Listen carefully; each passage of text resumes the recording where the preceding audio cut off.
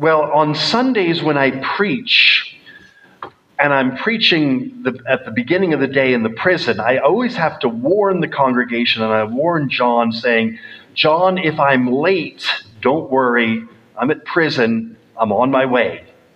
Because sometimes at prison, timetables don't always fit. I always get out, but sometimes I get out a bit later than I thought I would. Today I was in good time, but I want to share a scene that was quite striking.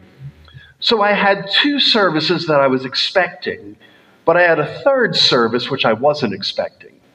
So the first service preached, and I was using the parables of Jesus. So I told them about the parable of the persistent widow and the story about the blind man who cries out to Jesus. Jesus hears and Jesus stops. The second service, I was preaching about the parable of the Pharisee, the religious man, and the tax collector, the bad man, and how both went to the same place, the temple. They went to do the same thing, to pray. One left the same way he came, and the other was changed from the inside out. Well, after the services, I had some extra time, so I wandered around to different halls. And I went particularly to what we call the segregation unit. Well, the new name, segregation sounds negative. So the new name is the separation and reintegration unit. There's more separation than reintegration, but that's another story. But as I was there, I was talking to the officers, and they were letting one of the guys out for a shower. And I hear the shout, Bob! And I shout back, Jamie, how you doing? And Jamie says, I'm fine, Bob. I'm going to be out in 3 weeks. I say, Jamie, do you want to hear the sermon I just preached? I thought, of course, the answer will be no. He said, yes, I do. What did you preach on? And I said, I preached about 2 people who went to church. And one person went to church and came back unchanged. And the other person went to church and was changed from the inside out. And I said, Jamie, you need that change. And I said, because if you don't change, nothing's going to change. And he said, Bob, you know what? If I go out, one of 3 things will happen. I'll either be able to stay out some way, I'm going to get killed, I'm going to kill someone. I said, Jamie, that's probably pretty accurate. One of those 3 things will happen.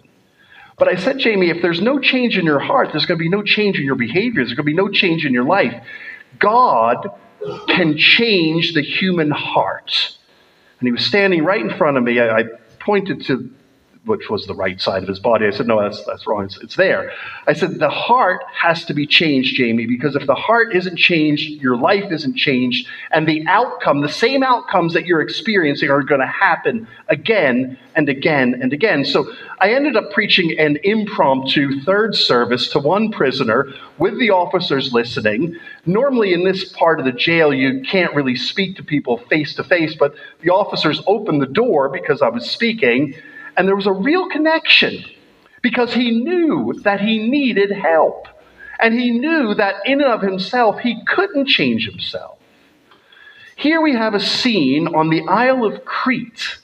And these are people who need help. And these are people that can't change themselves. And I think the first step to realizing the solution is strangely to realize the problem. That's what I was talking to the kids about. You know, the problem for me then was quite obvious. I've got a deep puncture wound. I need to do something. And I told my sister what happened. She said, you've got to go to the hospital. I said, I know. She said, do you want me to drive? You said, no, I can drive. It's not too far. But you see, sometimes the problem is so clear and the solution is so obvious that we do the obvious thing. But sometimes the problem isn't so clear and the solution isn't so obvious. So the first point I want to make is that the message of Jesus meets unusual people in unusual places. Now, you know how generally speaking we try to be positive. Well, I know I'm in Scotland. As an American, I tend to be positive. I tend to accentuate the positive, and maybe that kind of stands out within this culture. Now, if you were on the Cretan tourist board, your tagline would not be, Cretans are always liars, evil brutes, and lazy gluttons. That wouldn't be in the brochure. That wouldn't be in the advertisements. You'd talk about the beaches, you'd talk about the weather, you'd talk about the climate and all the magnificent food. But Paul says, here's the situation as it really is. There's a problem in Crete. There's a problem in Fife. There's a problem in Scotland. There's a problem in Edinburgh. And you see, the human problem doesn't really change all that much. 2,000 years ago, there's a problem of the human heart. And the Cretans and the Fifers and the Edinburghers and the Scots, they may or may not realize the problem, but the difficulty is they cannot solve the problem themselves. I was saying that to Jamie. I've known this guy, Jamie, for a long time. And I said, Jamie, you can't fix this problem.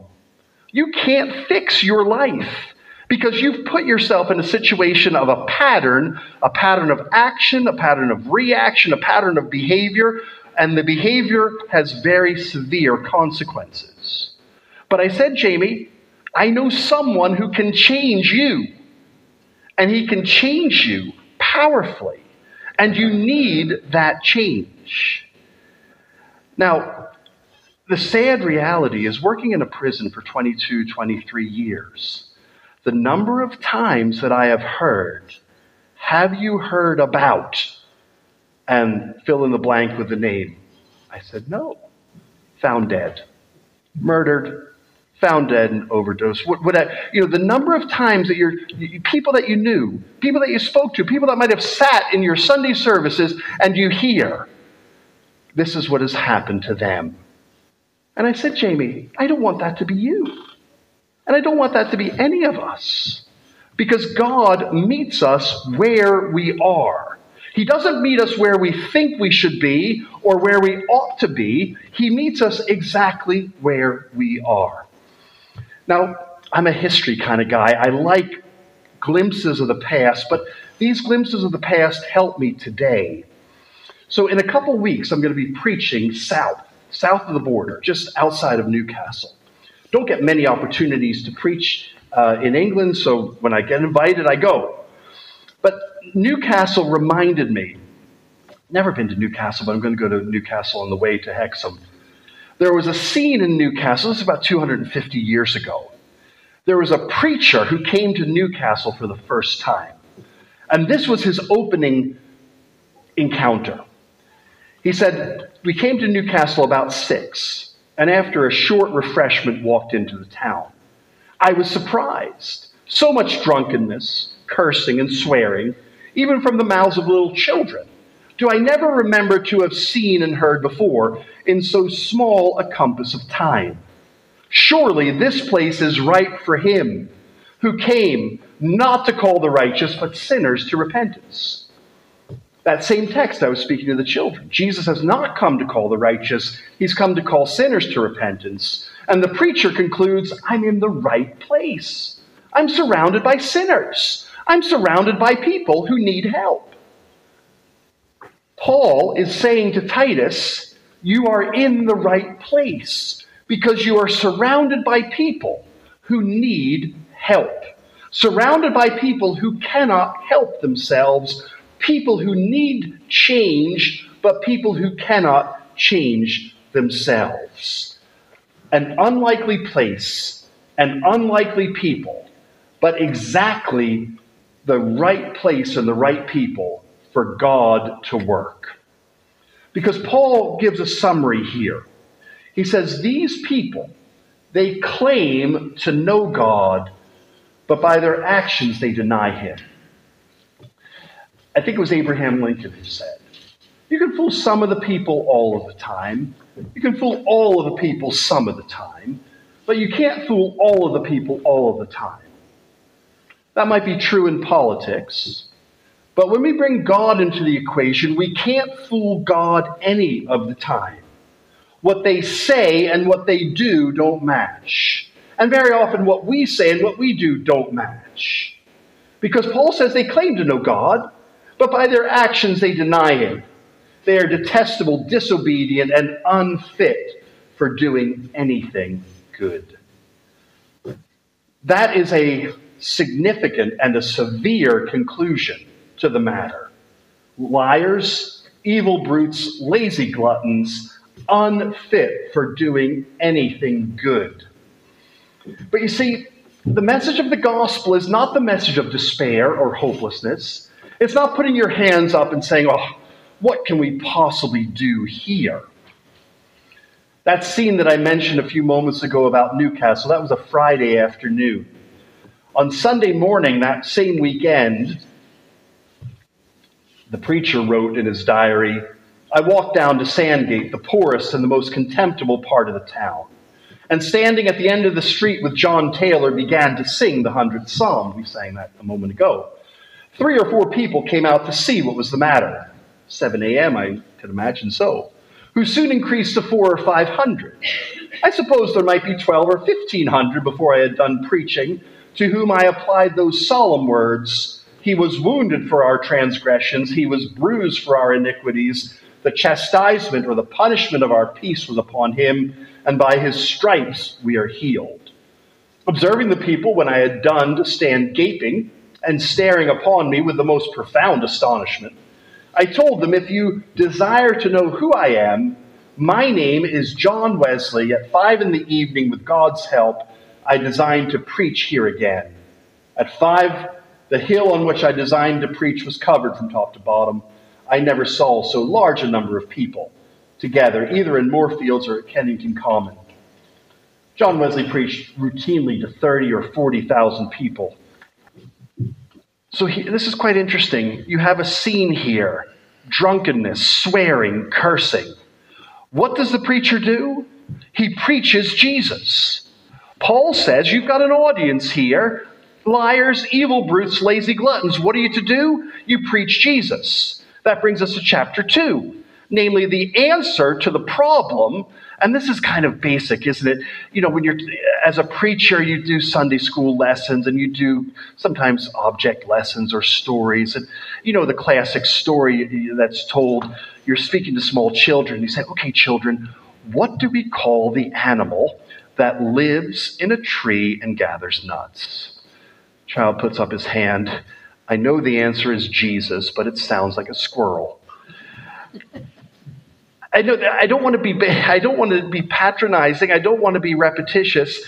But the answer to the problem, whatever the problem is Jesus, the answer to the question, whatever the question is Jesus, it might seem like a basic Sunday school lesson, but Paul says, look at chapter 2, verse 11, for the grace of God that brings salvation has appeared to all men. That's the game changer. When I was growing up, Mom and Dad, we had 2 different front door mats, depending on which parent put out the mat. My mom, hospitable, warm-hearted, friendly, she would simply put out the mat with the one word, welcome. My dad, different personality, different character, he would put out, if he was the first to put out the mat, he had a mat that had two words, go away. If you think the message of the Bible is go away, you're unlikely to open it. If you think the message of Jesus is someone else, you're unlikely to consider it for yourself. But if you think that primarily the message of this book is welcome, you might very well then open this book. Paul says the grace of God that brings salvation has appeared to all people. There's a chance here. There's a chance of real transformation. There is an opportunity here for hope. Because we're told it, namely the grace of God, teaches us to say no to ungodliness and worldly passions and to live self-controlled, upright, and godly lives in this present age, while we wait for the blessed hope, the glorious appearing of our great God and Savior, Jesus Christ. So the gospel appeared, namely, Jesus appeared. Jesus entered the scene. And the gospel, Jesus, is the arrival of God's welcome. That brings salvation has appeared to all people. And when we come to know Jesus, we are able to say no and able to say yes. Now, you might say we do that now. We can say no and we can say yes. But the problem is, left to ourselves, we say no to the right things and we say yes to the wrong things. Whereas Paul says, when you come to know Jesus and when Jesus is teaching you, you say yes to the right things and you say no to the wrong things. You see, Jamie, in my illustration, real life, Jamie has the ability and has demonstrated he has the ability of saying yes and saying no. But for his young life, he has consistently said no to the right things, and he's consistently said yes to the wrong things. And if his liberty brings that same pattern, the same outcome. And that's a real lesson about life. If you repeat the same pattern in your life, but expect something different, I've got bad news for you. If you repeat the same pattern, but you expect a different outcome, it's not going to happen.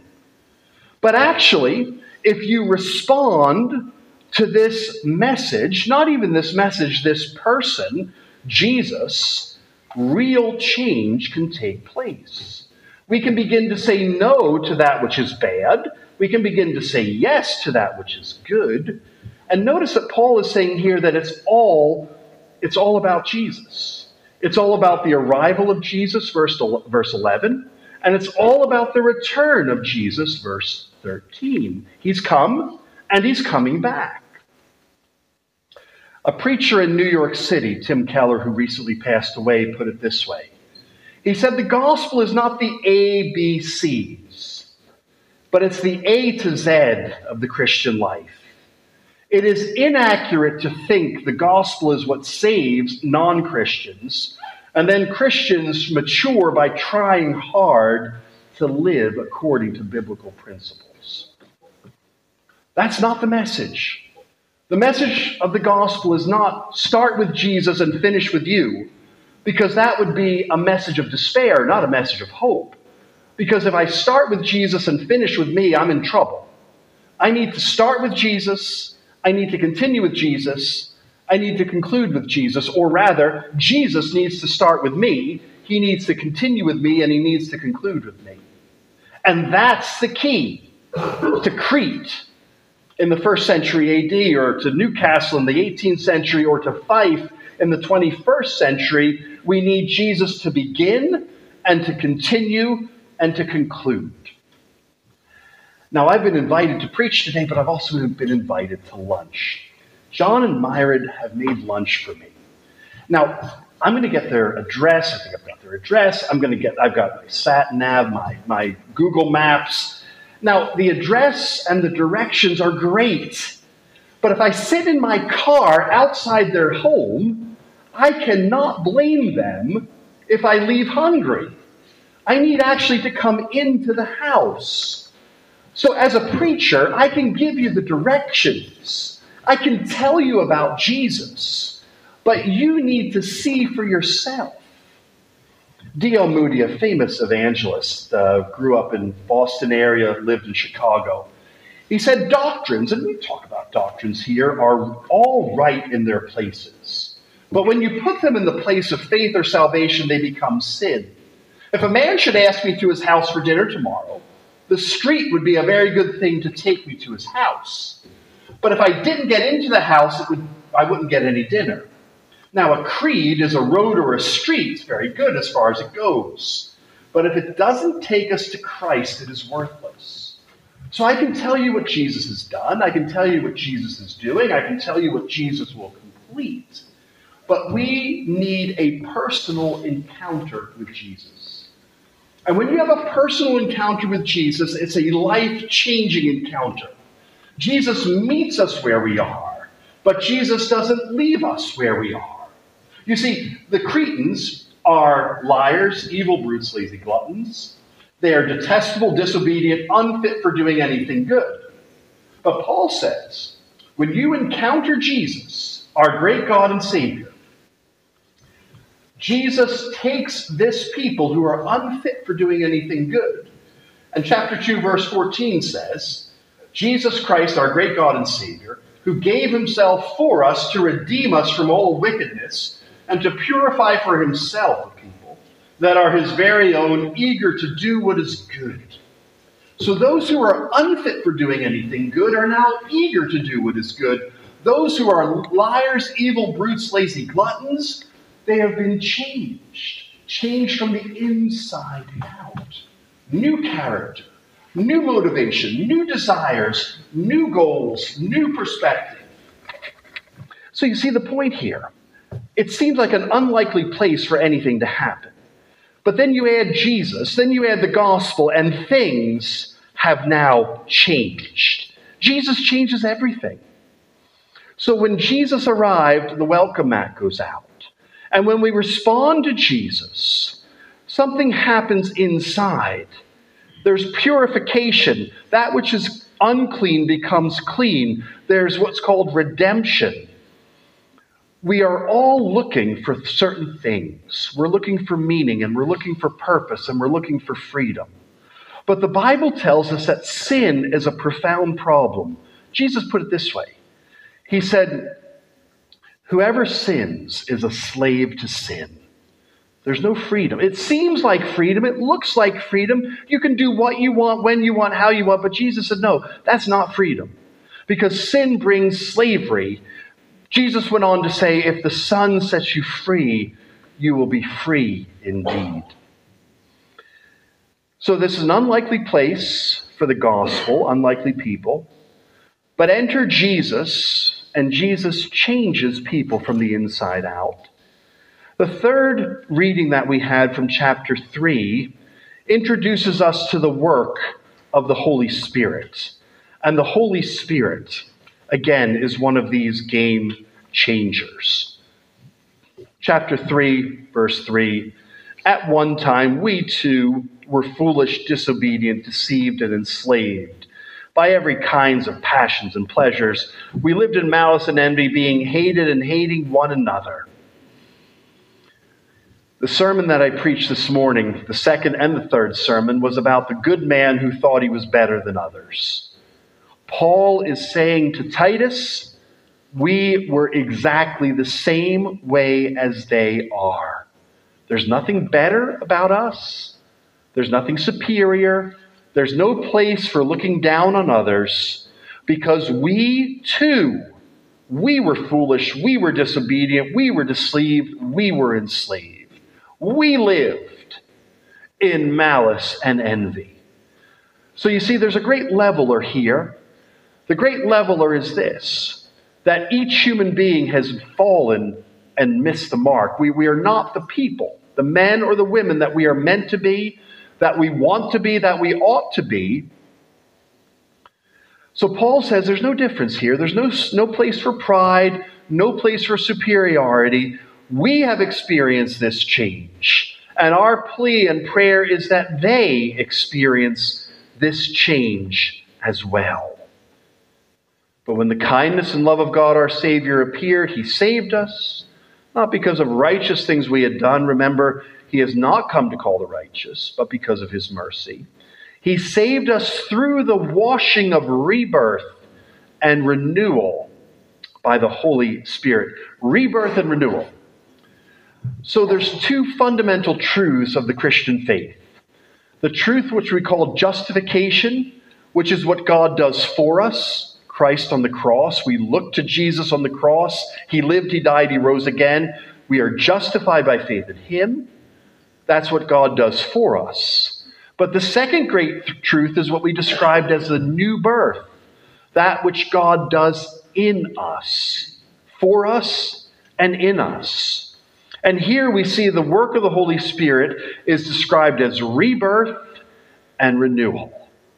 And that's what each one of us so desperately needs. We need a new start. We need a new beginning. We've gotten the first go wrong. We need somehow, some way, that God can give us a completely new start. And He gives us a completely new start because the Holy Spirit, and this is I can tell you, but I can't explain this.